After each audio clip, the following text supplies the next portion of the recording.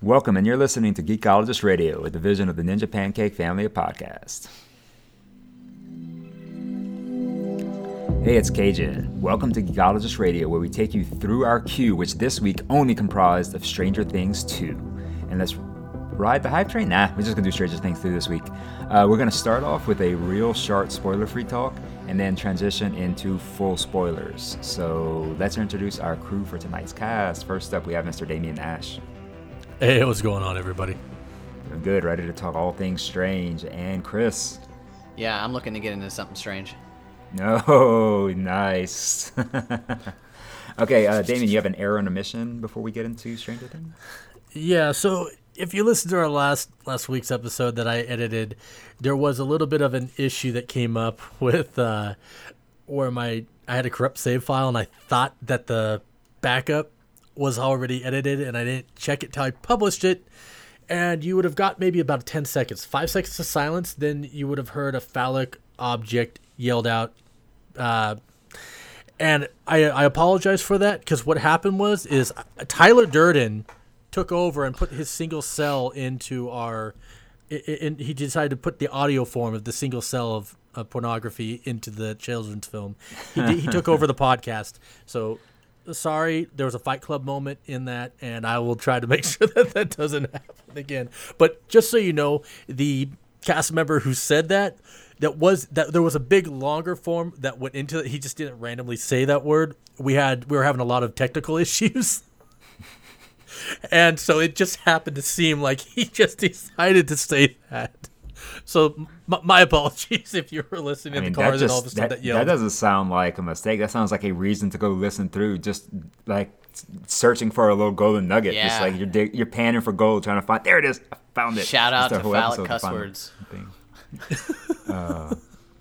All right. Now that part's behind us and we're getting to the strange, let's give our spoiler-free thoughts. So this is what we thought about Stranger Things 2, and before we get into any spoilers.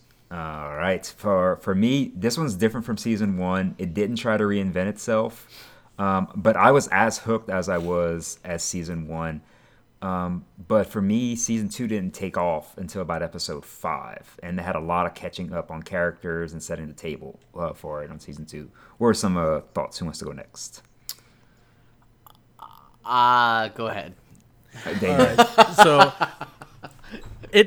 I will kind of reiterate what you said. Yeah, it didn't really get its hooks deep in until Episode 5 with me. I was enjoying seeing the interactions between different characters and additional characters and things like that over the season, but it didn't hook me, and it didn't hook me until about the Episode 5, and at that point, then I was hooked and I had to go through everything, and then it made everything else better. All right, Chris, have you prepared your seasoning? Oh my gosh. Yeah. It just wasn't Season 1 for me. Like, there were so many loose plot lines that I felt were unnecessary. There were characters that were added into this that I felt were unnecessary. I liked it. It was a good story. The ending wasn't that great for me. There were just a lot of things where I'm like, man, high production value, story wasn't that good. Season 1, low production value, story was really good. So it was a joy to see the same characters that I loved in the first season. I just wasn't as excited at the end of this as I was from Season 1. All right. Overall, would you recommend somebody on the street to watch this? I would recommend it if you saw Season 1. Right. If you walked into this and you were just walking into Season 2, one, you wouldn't understand what's going on, although there was some catch up with characters, and two, it just like it was very confusing. If you like, my wife fell off in Stranger Things Season 1 at like Episode 6, so she didn't catch the tail end of the last 3 episodes, or three episodes, 6, 7, and 8. She was lost up until I literally backtracked her for most of the characters through the first 5 episodes. Oof. Yeah, that's rough. And that's also the first I've heard it. Normally you hear somebody talk about Stranger Things Season 1. It was like, I couldn't put it down. I had to finish it right away. She likes to fall asleep at 10 o'clock at night. So, Damien, would you recommend Season 2? Yes, yeah. I would recommend it there's a lot of little. There's so many Easter eggs, but we'll get into that. Yeah, exactly. And same thing with me. I would recommend it. To me, it was on par, but just a different type of par, and we'll get over more of that in a little bit on why. But now from this point on, spoiler free is off the table. We will now be getting into spoilers. If you haven't seen Stranger Things season 2 yet, this is a good time to pause it, come back after you've seen it, and now we're gonna get into season 2. Now, first thing going over, let's talk about some of the differences between season 1 and season 2. For me, one of the biggest was there was less mystery. We knew what the villain was. We knew what it looked like. We knew what 11's powers were. We knew 8's powers right away. We knew a lot of that stuff. And the only little bit of mystery did keep it intriguing, but it didn't have those big mystery things that kept you hooked.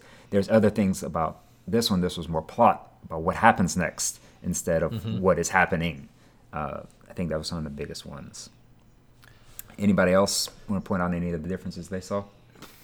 The lack of 11 as a character in this, she was so separated for me from the group that I lost interest in her a lot. Like, I was looking for her, I didn't see her a lot, and so when she came around, it was almost too late for me. I'm like, oh man, I really wish she would have been more... It was just... There was just so much that was so disconnected for me on this. And I agree with you about the mystery thing. Like, there was no mystery at all. Like, this was very... you saw point A to point B on where this was going if you've watched horror movies or any type of... Because it wasn't... It was very... It was very Goonish this time. Like, you could see A to B. Like, I could see that right away. Aside with from a the hard Sean reference. Yeah, with a hard... Well, With a hard reference, reference. Yeah, we'll get into the 80s references in a minute, but that was the thing for me. There wasn't enough 11, and I loved her in season 1, and I just felt like they didn't utilize her enough they utilize her in key moments, but not enough in the lower moments. And the soft moments that they used her for in season 1 is why I liked her so much as a character. See, I get where I understand where you talk about the disconnect, because I feel that too, and it kind of bothered me because I loved the character interaction that 11 with the other kids, what she brought to that group. But I did enjoy seeing her journey when they went with her, and to show and explore more of her kind of her upside down powers that she has, and the character development that they went through on this, having her find herself. Yeah, they did a hero's journey for her, a very sequelish hero's journey, which I'll talk about more later. Yeah. This one more point that I want to point out. This whole entire season felt like a setup for next season. Like the entire I entire season, where if you cut season 1 off at season 1, that could have been Stranger Things, and it literally could have been its own thing. This to me wasn't its own thing. This was, let's get ready for seasons 3 and 4. We're going to set up characters for that. Yeah, and I do think that's a lot of the new characters, and some of that was part of the setup for the trilogy season, which would be 3. This was the sequel season, which is 2. And I do get that, but this one to me, it had more CG, more monsters, more of a threat, I felt, to the world that was going on, and more people realizing that threat than before, in more ways than one. And so I did like that their introduction of a human heel that stayed a heel, because we all got to like Steve, and Steve Harrington became a hero in this one. I like even Steve. More so. Yeah. But Billy came in as Babysitter of the new year. Steve heel, and Rob now Lowe. Billy is the Rob is Lowe the- lookalike. Oh yeah, he is the heel all the way through to the end, and we get to see his backstory and why he's that. So I did like that part where they kept somebody as being bad the whole way instead of giving him a redemption. We have to give credit to the Duffer Brothers on this, though, because it is a lot of pressure to create a sequel to something that was a spontaneous hit that was shot down by a lot of other mainline, like HBO, and like anybody they shot this out to was like, no thanks. Netflix took a chance. Now, they were creating this, or loosely creating this, based off of the ending of season 1, because Netflix said, "Hey, give us something. Give us a little something of what you would do if this got picked up." And so they were already kind of working this out. But man, it's really hard to create a sequel. We all know that as far as films are concerned, they always fall flat on their face. This didn't fall flat on its face. All right, this was very much like, to your point, Cajun. This was like kind of like, hey, we're still hitting that same note. It might not have been as high, but the quality was still there for me. Right.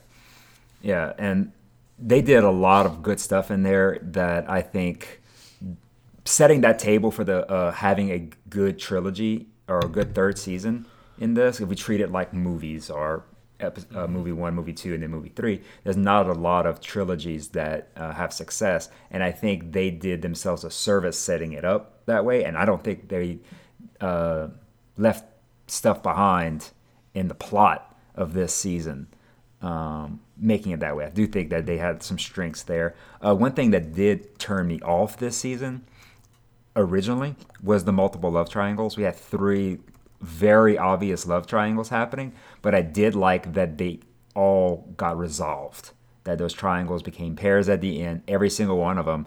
And so that's something I really like, because I don't like that hanging over the plot head for too long. And I did like that they showed them, resolved them, showed them, resolved them, showed them, resolved them by the end of the season, because that's just an awkward scenarios that I just don't want to see. And I did like how either people became okay with it or we just lost, like in Bob's case, we just lost them. That resolved itself that way. And then Steve was okay with his, or at least we think he's okay with his, and Dustin's okay with his. So everybody seems okay moving forward. Of all of the 3, the Dustin love triangle felt the most forced to me. It felt like there was almost it wasn't even a necessity. It just felt like something they were pushing on us, and that's the one that resonated the least to me. The Sean Astin character resonated the most with me, only based upon the fact that he was dating the pretty girl in high school that wouldn't even give him a second look, and so he was so excited about being with her that I kind of felt for that character. And also he played the like aw shucks guy. Like it was really well done. I loved Bob.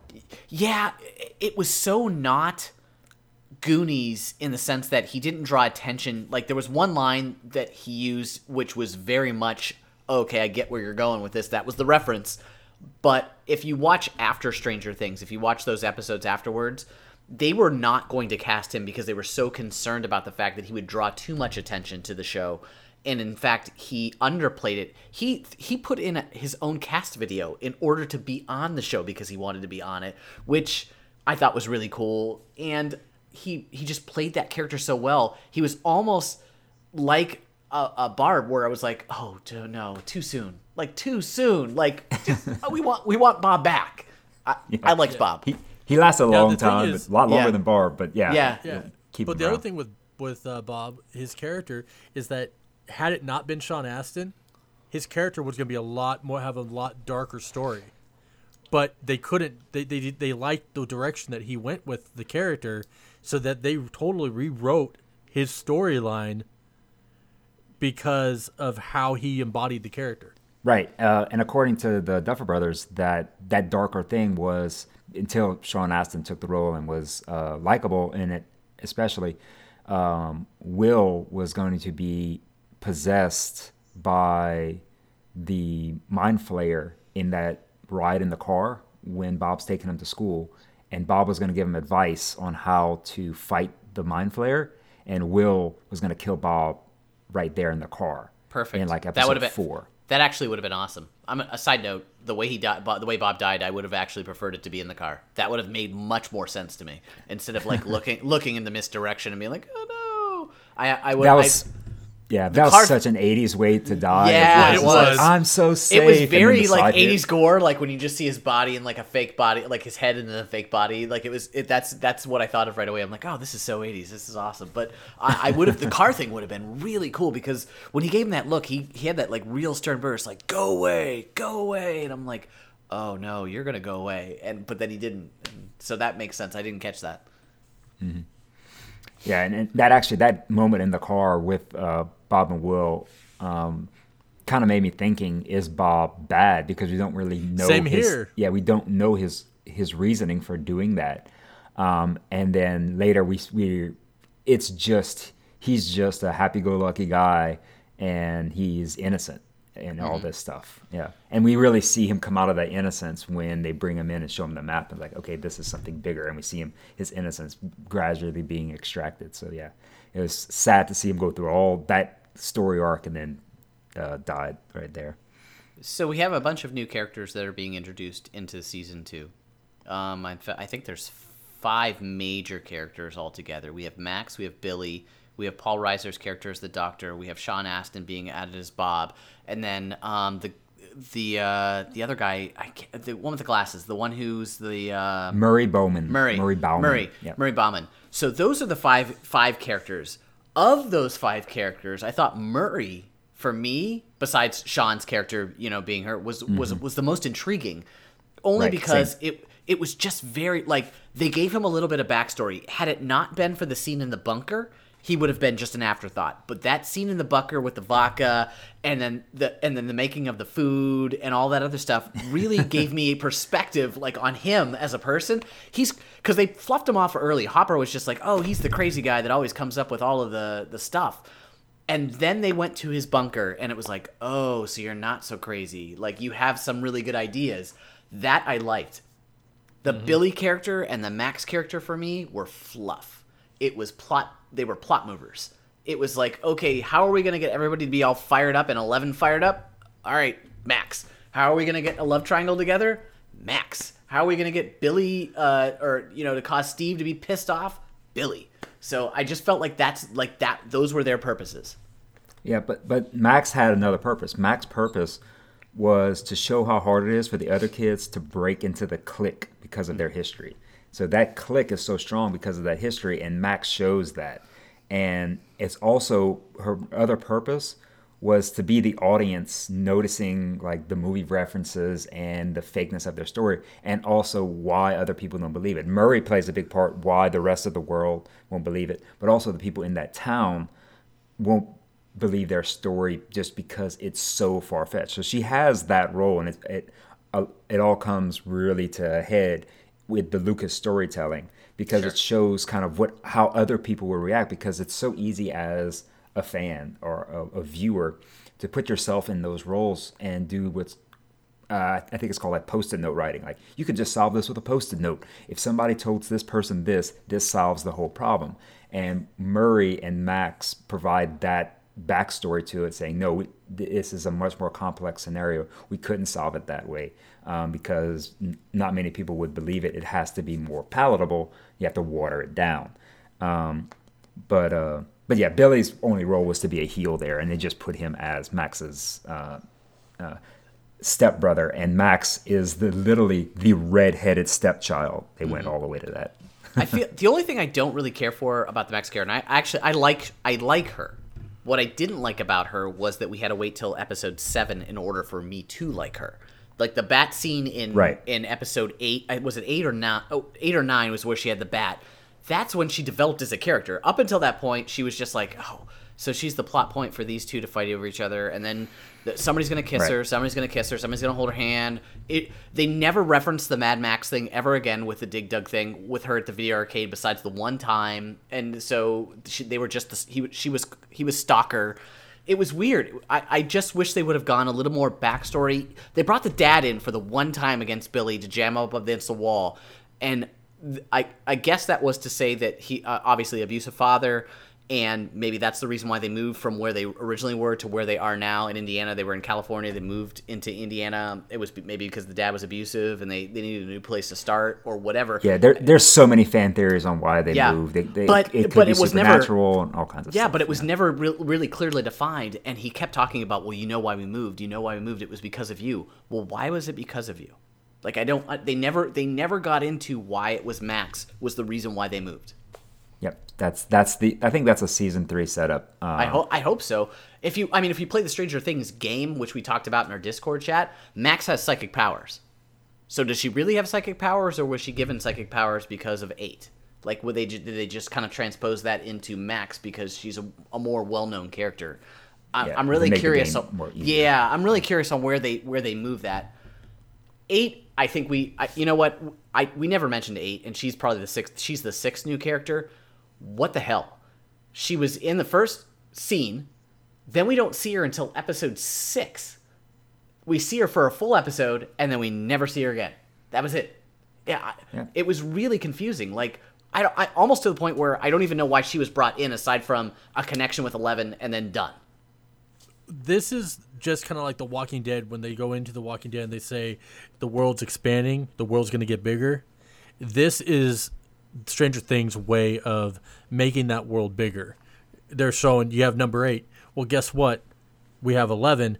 We know that there are at least X amount more out there, or some of them have deceased, but there's a possibility of so many others and having different powers. Yeah, there's a possibility of 9 others out there, at least, who have lived at some point. 8's role in this, from my perspective, is that she is the wise teacher. She's the master of the powers, and 11 has no trainer. So 11 has to go on a young hero journey and find a trainer to train her in her powers before she can rejoin, because nobody can help her. We see that with Hopper, and that was the whole setup scenes with Hopper. He's trying to keep her safe, but he's not letting her develop her powers and be the hero. And so she needs to find someone who can train her, who help her find her abilities, help her find her strength in her abilities, which is her anger, for all the stuff that happened to her. And that's 8's role in this. Besides setting up potentially more stuff we can guess in season 3 between 8 and 11 and searching for Papa, that's the role in this. And it's also very sequelist, because that's something we see in other major sequels, of that the hero needs to go on the journey, find the master to teach him. And so that's, to me, that's 8's role only. The rest of the cast, the rest of the people that are there are just like noise. This background noise. You put that picture in Discord chat, a very Warriors reference. That was just an 80s reference. Okay, there's just a reason for her to be there. But it's all around her. It's all around 8. See, when I saw it, I didn't even think about the perspective of being a teacher and a student. When 8 was there, the only reason I thought she was in the entire show was to get to that reference where Papa scared 11, and then they met the guy who was in the room, and he said Papa was still alive. So Papa's still alive. Unless this guy was trying to save his can, he's still alive, which means that sets up next season for them to go search for where this guy is at. Because if at the end and so if you go through the entire show and you figure, okay, the Demogorgons are going to come back. Whatever this is going to come back again. Papa might be able to figure out a way, or be able to organize a group together that might, because it's going to be stronger than 11 in the next episode. In the sequel, they always come back with like 2 villains. They're going to have to get a group together in order to take this on. It's going to have to be more than just her next season. Right. And it has to be, and Papa's going to be playing a role in it as well. And just to come full circle, there's a fan favorite new character who's not in much, Erica, Lucas's little sister. Oh, she's awesome. Oh God, she was awesome. Yeah, she on the walkie-talkie. That was awesome. Shut up. Got a coach shut up for you. Yeah, and the look she gives him and stuff. Yeah, it's great. Can we address something really quickly? And I just want to have some small discourse on it. And it's Billy and the really edgy topic of him being racist. There's been talk of him being racist. There's been talk of him being gay. There's been a lot of and we talk about theories. The other stuff has, people are kind of thrown against the wall. This has got a lot of steam. There's been a lot of steam specifically about the racism part and how he treated Max's pseudo boyfriend. From my perspective, and I was talking to my wife actually about this at dinner tonight, because we were talking about it. I said, what do you think? Do you think? And she was coming from out. She hates when I talk about fan theory stuff because she doesn't see things in that room. She's like, you think too much about stuff. This is how I saw it. And she thought that he was being racist immediately. Mm-hmm. She's like, I don't even know what you're talking about, because she doesn't listen to what any of the stuff that I talk about. What I came to her with, and I'm going to present this to you guys. Was he racist, or was Lucas, right? Lucas Was Lucas's character the only person he saw her with? So that's why he directed his anger towards him, because he didn't direct it towards the other kids and he went right to him and slammed him against the wall. But he's the only boy that he saw her with at any given time. So that's why I'm just presenting it in that tone. No, because he saw her hanging around the other boys as a group in other scenarios there. When he saw her just with him, that's when his aggression. He never said anything about hanging around anybody else except when he saw her with Lucas, and he even he referenced just Lucas in all of his dialogue. And I think a lot of this is he racist stuff comes from, there was an interview that the actor who played Billy gave, and he was asked if his character was racist towards Lucas, and he didn't see that, but also he wasn't playing that. Either he wasn't giving that direction or he wasn't playing, but he was acting the lines he was given, and the lines he was given were singular lines with singular focus towards Lucas. Even though he knew that she was hanging out with a group of boys, he would only direct it towards him. And just like you're saying, in that house, she's hanging out with all the boys equally. She's not giving Lucas any extra attention, yet he targets Lucas directly. So that is something I think specifically the writers did, and maybe they dialed it back a little bit in the edit to not make it so obvious. But there was something to say like, yes, that stuff still did exist there, and didn't go too heavy-handed with it. So that's me. That was my read on it. But other people will read it differently because it isn't the heavy-handed, he's a racist because of this, because you can interpret it the other way, where he might not have. He could have just been targeting Lucas because of that one fight they had in the parking lot, and now he's being the protective older brother. But he doesn't look like the protective older brother. He just looks like the a-hole older brother. And what I said in our Discord is that racism is often as silent as exactly what that dude did in that show. It's a lot of times it's not as overt as someone coming out with a racist statement, but it's the quietness and the backhanded racism, which is done through action or through silence. And in that moment, he grabbed that one dude, and that was it. And he jacked him up against the wall. And they made a quick. I mean, it was really early on the Venkman thing, real fast about, why can't I be a black Venkman? Like, why can't I be? And they laughed it off as a joke, and they cut it within 5 seconds of that conversation, and that's the last time they talked about it. So I appreciate that they have edits and cuts, but man, if that's the direction they were trying to go, they should have let it linger, or at least try to address the situation in a more direct manner as opposed to an overt manner, at least. Right, and letting that's not something you want your audience to try to figure out what you're trying to mean there. No. So that's one side of doing it. The other side would be the South Park game. Yeah. This is true. They made a point. They made it clear. There's no doubt about it that's there. Before we move more into characters, I did want to. We had covered earlier differences between season 1 and 2, but I want to just point out a few similarities I saw that I really liked. Because there's one thing that really I saw building in season 1, I think we all felt it, is all of these characters are trying to figure out things on their own. And you see them all building, like they're gonna meet. Somebody's going to do the Post-it note thing, and they're gonna talk to each other, and they all did in season 1. They all come together, and kind of we see that in episode 5. That's the big turning point we talked about earlier, because all the characters start figuring stuff out together. Although there's not as much mystery, Dustin figures out Dort is a Demigorgon at that point and not some amphibian. Bob starts deciphering the treasure map. We get Eleven's origin story in her mom's dream. Hopper's in the tunnels, and then Will, at the end, he gets hurt when they burn the tunnels. And also the people, the government people in the facility discover about the tunnels as well. And so we get all of these people in groups learning something at the same time, and that's one thing I really liked that they did in season 1, and I saw it coming more. This one I didn't expect it to be all one episode again, and that was when all of the momentum hit right there. A similarity for me was similar character development for the core characters. They gave in the first season, they gave core characters some development on who they were and what their background was. Season 2, who they were, what their background was. We got Lucas's family, which we didn't get in Season 1. We got Dustin's mom. Dustin's mom, which we did not get in Season 1. We got who was it? Mike?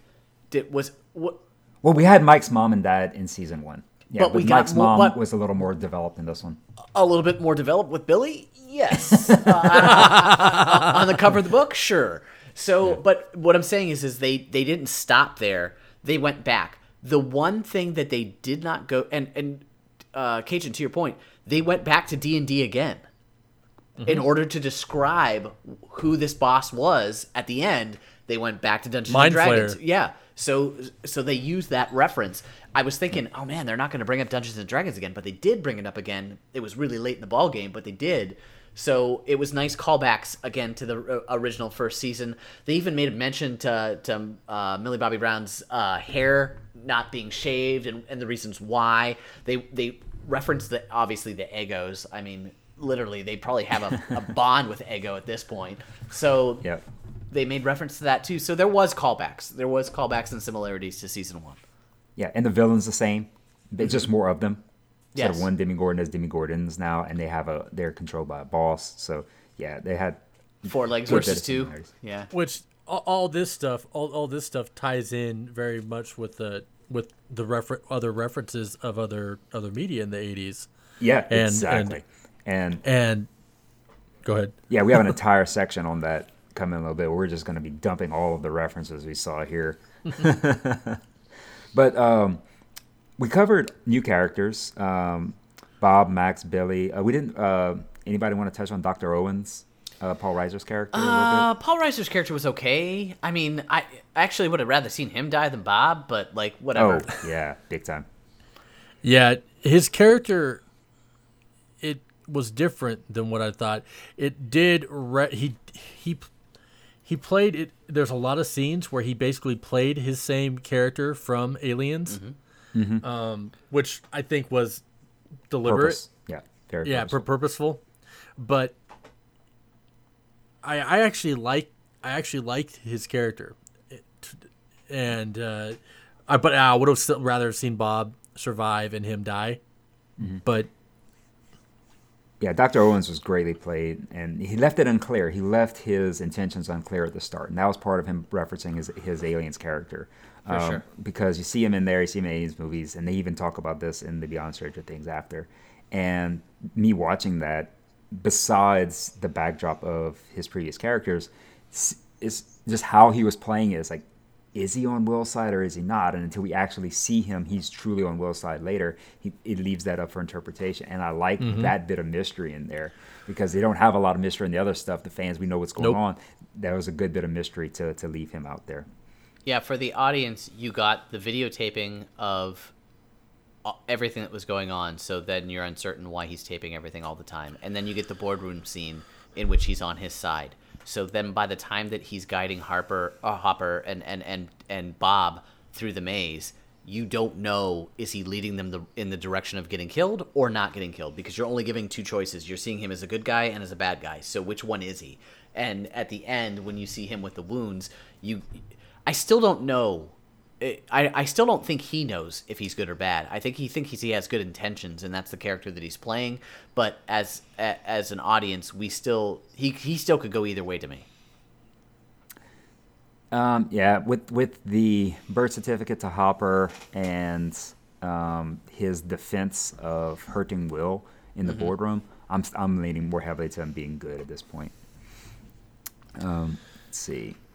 We were covering the returning kids, not much changing with them. I did feel Dustin was a little more of a caricature of himself this season than last season. It was a little more Dustin-y. Did anybody notice the extreme amount of curse words? Like, because he went from... I did notice. It was... Shit. Son of a bitch was used a ton. I said to my wife, I'm like, geez, he's cursing a lot. Like, it went... I don't remember that in Season 1. I don't remember that much cursing in Season 1 versus Season 2. It was a lot in Season 2. I do remember that they used shit a lot, but that was... I don't remember anything But, else. I mean, he's saying son of a bitch in front of adults. Like, I mean, he's cursing in front of adults a lot. And I didn't notice any cursing in season 1 or 2 at all, because if I notice cursing, that means you're using it wrong. You're using it when it doesn't need to be there. If you're using it in situations where the character should be freaked out and spouting out the first thing that comes to its head, then you're using it right. And I think that's why I didn't even notice it in either season. I guess I noticed it more so because we're talking about 13-year-old kids. So like it just was like, seriously, like everybody's okay with that? Like when he cursed out Mike's dad, I was like, wait, what the hell? Like he's like, son of a bitch, you don't even know where he is? I'm like, whoa, wait. He's like, watch your language. And constantly you had adults going, watch your language. So I think that's why it was more apparent to me. But yeah, that was the only thing that I noticed. I thought the character of himself I thought was a big deal. The whole thing, and like I was like, okay, the first time was cool, funny. The second time, dial it back a little bit. Yeah. The only big character change of all the returning kids, I think, was 11. But was necessary because she was a prisoner her whole life, and so she had to have significant story arc in both personality changes and power changes, and so they really committed to showing that. And I agree with what you were saying earlier, Chris. I would like to have seen her more with the group because she fits so well in that group dynamic of solving it. But I think having her discover her powers going away from it is a stronger story element doing it that way. But yeah, if it gave us one more episode with her, the group would have been more enjoyable too. You don't realize her naivety until you see her with Hopper and then you see her with the group. I mean, she really doesn't know what the hell's going on. But what you do get to see in the Hopper scenes is how much of a 13 or 14-year-old she is, because when she gets pissed off, she slams the door and hides from her parents, which is what every kid does. So she has those moments where she's still a kid, like, and then she's expected to be an adult when it's against a Demogorgon. And like I was talking about, you just don't see her with the group. The part where I was flustered with her not being with the group was the fact that they see her for like a minute, they give her a hug, she disappears again, fights a Demogorgon, and then she's back at a ball, and that's it. They see her twice. So the group sees her a total of 2 times for like a total of 5 minutes on screen. It's really crazy compared to like the previous season. So, which is with them the whole time, yeah. But I liked Hopper's character a lot more this season because of her. Like I liked him because of her. So I guess in that respect, I appreciated the fact that they were together because I saw more emotion out of him and his attachment to the cause and to her. Now, do you think that your attachment to him is because from a father standpoint, or is it because of the character development? It was because of basically a stepdad taking somebody in. Do you know what I mean? Like, and that's what I saw her, like I saw him as. And you saw scenes where they were fighting, and he was just pissed. Like, God, what did I get myself into? And there were other times where, like, he goes back on that and says, you know what, I made a mistake. I'm so sorry. It's not you, it's me. I apologize. Please come back. So you can see the range of emotions that he's going through on top of the stress level of all the other shit that he's going through. So, like, he's kind of on both ends. Yeah, I mean, he's basically trying to raise a little Jedi, and he doesn't have any of the powers. No, none, right? He's got that shotgun, which I was like, well, that gun wasn't killing anything for a while. All of a sudden, they hit that little machine, and it's killing everything. He was shooting stuff before, and it wasn't killing anything. he was like a stormtrooper just shooting at those, and then all of a sudden on that rack, he's just shotgunning and able to take things Everything's out. dying at that point. Yeah, I said to my wife, I'm like, how many more bullets has he got? And then he pulls the shotgun. I'm like, oh, okay, that's where we're going. All right, good. at least we went to the second gun, because there's no way there was more bullets in that little automatic he had. Yeah, there's some tropes from the 80s movies I'm glad they don't stick with, and infinite bullets I'm glad they didn't stick with. Yeah. His character definitely was my favorite this season. Yeah. He like we were talking about the curse words. I noticed so many times about the cigarette smoking. Like, it was not something I noticed in season 1, but in this season, I constantly was reminded of how much he smokes. Yep, and that was something that you saw a lot of in 80s movies, is people smoking. You don't see much anymore, but yeah, definitely saw a lot of. I mean, Billy was smoking, lifting weights. I mean, gee, crickets. Like, the guy's lifting weights and punching out a cigarette and then drinking a beer. I'm like, whoa, that is very 80s. The lifting scene with him with the cigarettes, Goonies, with Mikey and the stretches, or with his brother and the stretches, and I was like, oh, that's awesome. Now, Nice. But the hairstyle and the earring is Lost Boys. Yeah, it's very cool. It's very cool. Yeah. Yep. On the adults, we like Hopper's story arc. Joyce's story arc. I mean, she was the same. She didn't change much. She didn't like she didn't change much. She freaks out over everything. Yeah, I mean, she's overprotective mom. Even more overprotective in this one than she was in last season. But yeah, her arc isn't anything different than it was before. Yeah. Nothing special. She just plays the same character. Nothing great happening. The teens, Nancy, Jonathan, Steve. What do we like about there?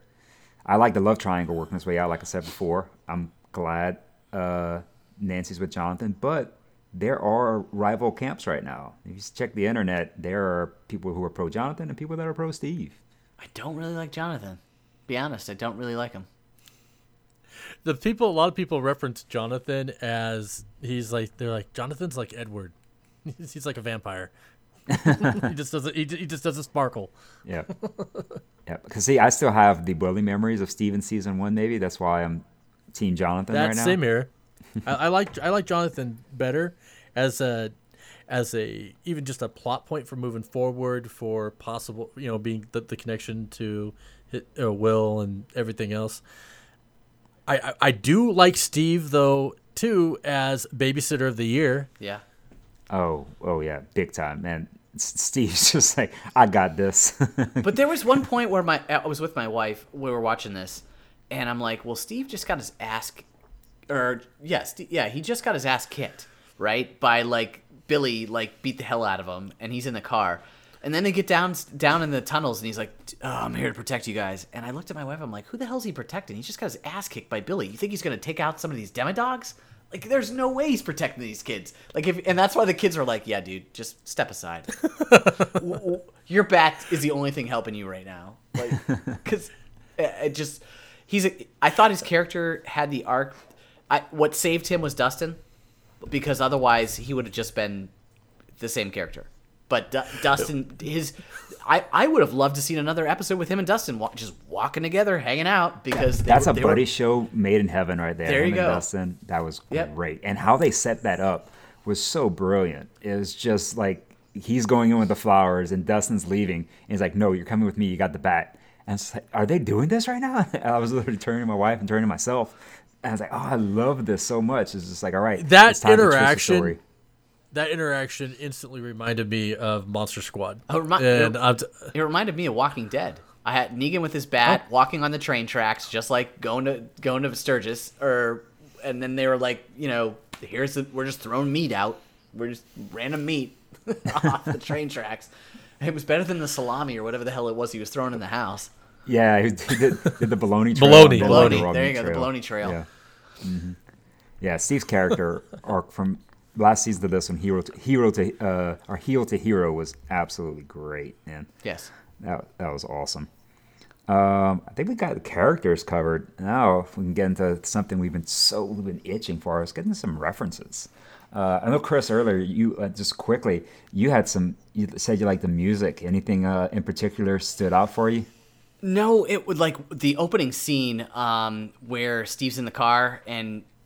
Or Billy's in the car, pardon me, and he slams the door. It was just engines are revving and everybody's going. And every time that you saw him, if you notice, they kicked the music way up, and it was very hard hitting. It was very not hard hitting 80s music, but the hard pop rock stuff that they had Rock You Like a Hurricane. Yeah, Rock You Like a Hurricane and stuff like that. It was just kind of that badass music, and then they would tone it back a little bit. But there was Pat Benatar in there. It was just a lot of 80s references that was, as far as music was concerned, I'm like, man, I would listen to this soundtrack. I would be totally down for this. And it seemed very appropriate. And the Duffer Brothers are really big on making sure that music matches theme from what they discussed in their after Stranger Things conversation. So I was really appreciative of it, to be honest. It was really awesome for me.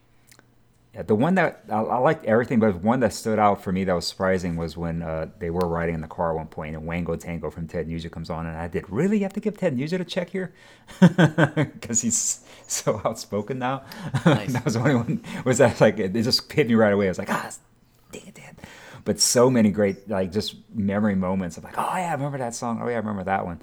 And Thriller. When Thriller comes on, I'm just like, yeah, I was just listening to that the other day. Yep, and that one in the trailer, the placement of Thriller in the main trailer for it was so Yes. well done. It's The only thing that I was disappointed about is they didn't do a Ghostbusters like theme music in that episode, and I would expected them to have done that only because of the costumes. Yeah. Well, they used the song at one point. They use the song at the end of the episode. Yep. Oh, at the end they use it. Yeah, Okay. yeah, but like throughout, like early on when they have the costumes on, like I that's where I was expecting it, and like it wasn't, it wasn't a thing. But I don't know. Overall, like I said, the 80s music was great. There was a ton of movie references, though. I mean, There was a ton of movie references. Yeah, One of like the ones that go. I wanted to jump into right away, though, was with Paul Reiser, and you have Paul Reiser, and it's his character, but it's also when they're going in and Will tricks the soldiers to go down to the central area, and then they're looking, and it's Paul Reiser looking at the screen, and they see the blips going, and that same scene happened in Aliens where Paul Reiser's character is looking and he's seen the blips come in on the Marines and they don't know what's going on. They don't know they're set up in a trap, and Ripley has to get them to come in. Well, in this case, it wasn't Ripley, it's Mike that's coming up and screaming, and Hopper. So it was a Mike Hopper mix up there that took the part of Ripley. But just seeing that and then seeing the fog and the the vininess of stuff, and then how they moved, it was Alien, and I was just giddy. Yeah. And one other reference is not a direct reference, but this was more a sequel reference, was that they did Aliens.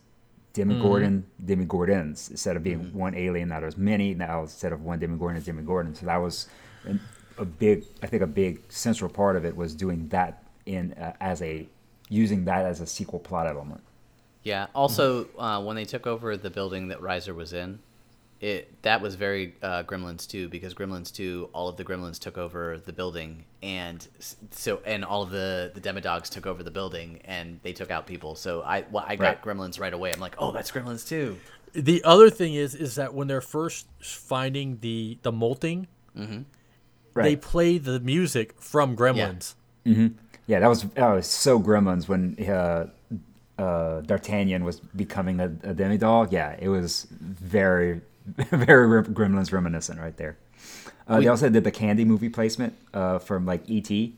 They had Three Musketeers, and Nougat played a large role in guiding the Demogorgon to where he needed to be. Then they used like bologna and meat later, but they used 80s candy and were very obvious with it on the screen.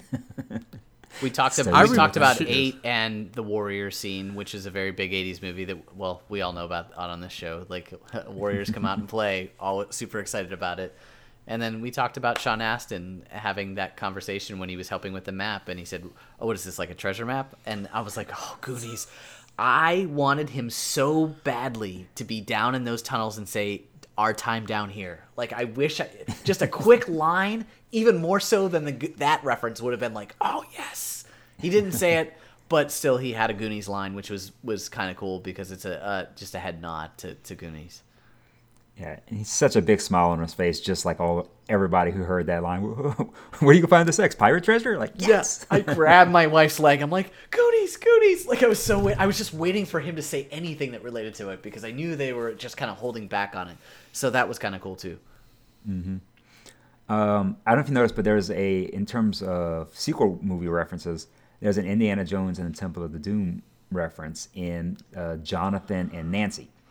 So when they're at Murray's bunker, they're Indy and I think Willie was her name in that one. They're constantly like going I remember go to each other's room and like talk themselves out of it and having awkward moments. So, and that being a sequel, that was an element they used from a sequel movie. So I did like that placement in there. That was pretty cool.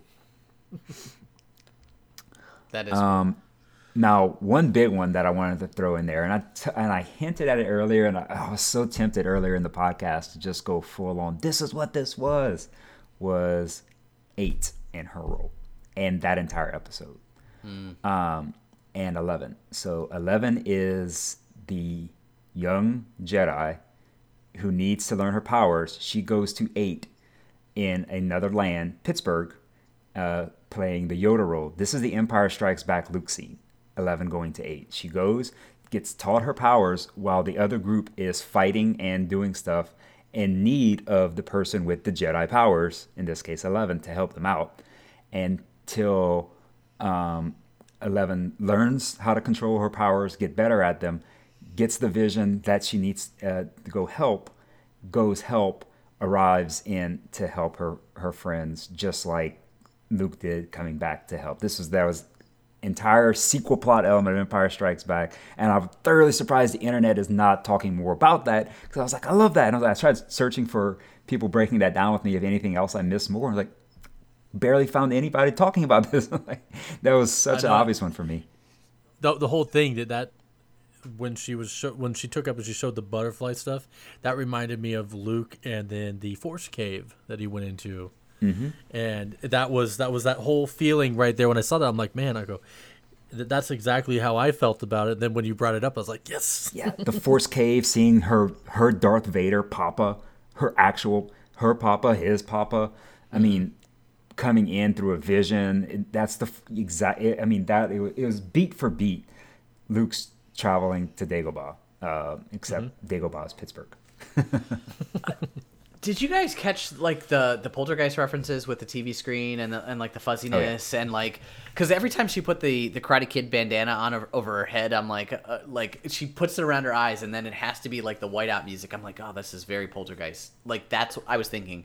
I said Karate Kid a bunch of times only because of the bandana thing, but like that, I don't think they were going for that. But the TV for sure with the fuzzies, I was like, oh, this is poltergeist. Mm-hmm. Mm-hmm. And then Exorcist.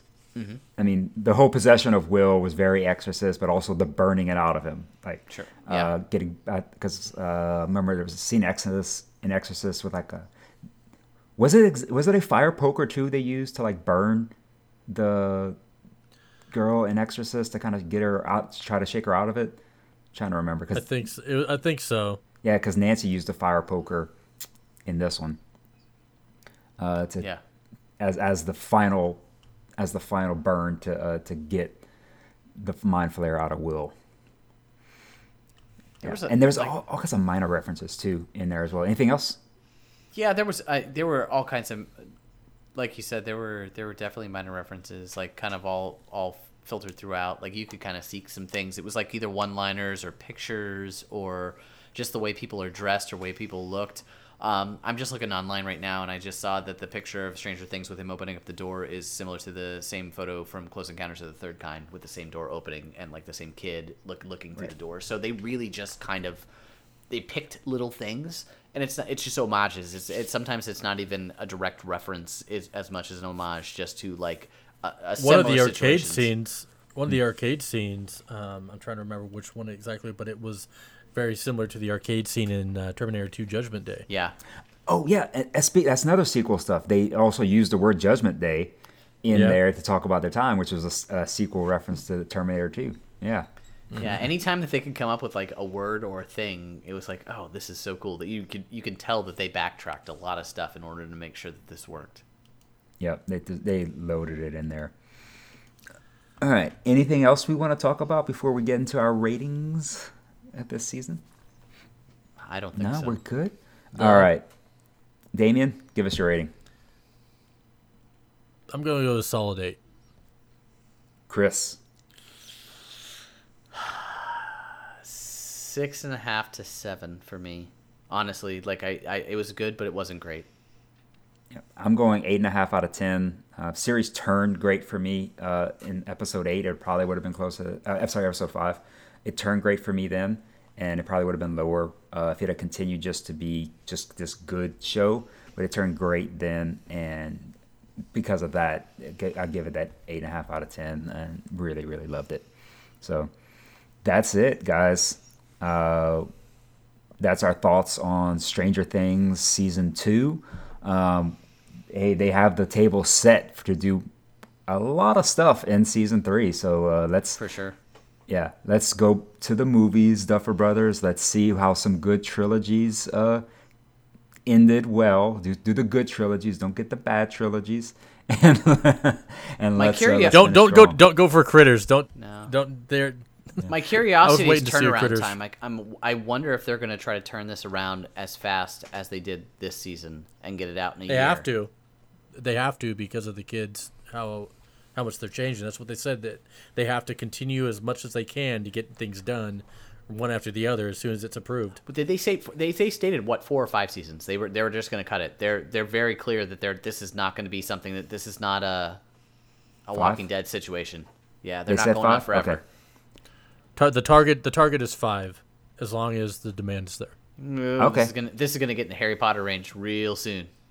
Or it could be Breaking Bad. Yeah. Because Breaking Bad did a good solid 5 seasons and knew they were going there and ended there. So, and also, I mean, was it Westworld's going to give us a good solid 5? I'm just thinking of right kids. now, I'm talking about kids aging quickly, like Harry Potter. Things aged quick. Like yeah. Harry was like 11. All of a sudden, he was like 18 and had a beard. So it was like really fast. Yeah.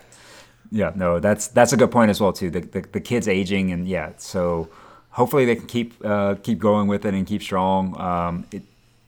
This is going to be taxing on a lot of people if they're turning these out once every year, but it's for me. If they can do this every Halloween, that is one hell of a Halloween tradition I like to keep.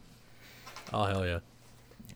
Get my Stranger Things on Halloween. And now I have my new Halloween cartoon, my new Halloween Santa. David S. Pumpkins' special from NBC. If you haven't caught that yet, sorry to sidetrack, but it's great. It's a new cartoon Christmas special where David S. Pumpkins is the Santa Claus of Halloween. It's great.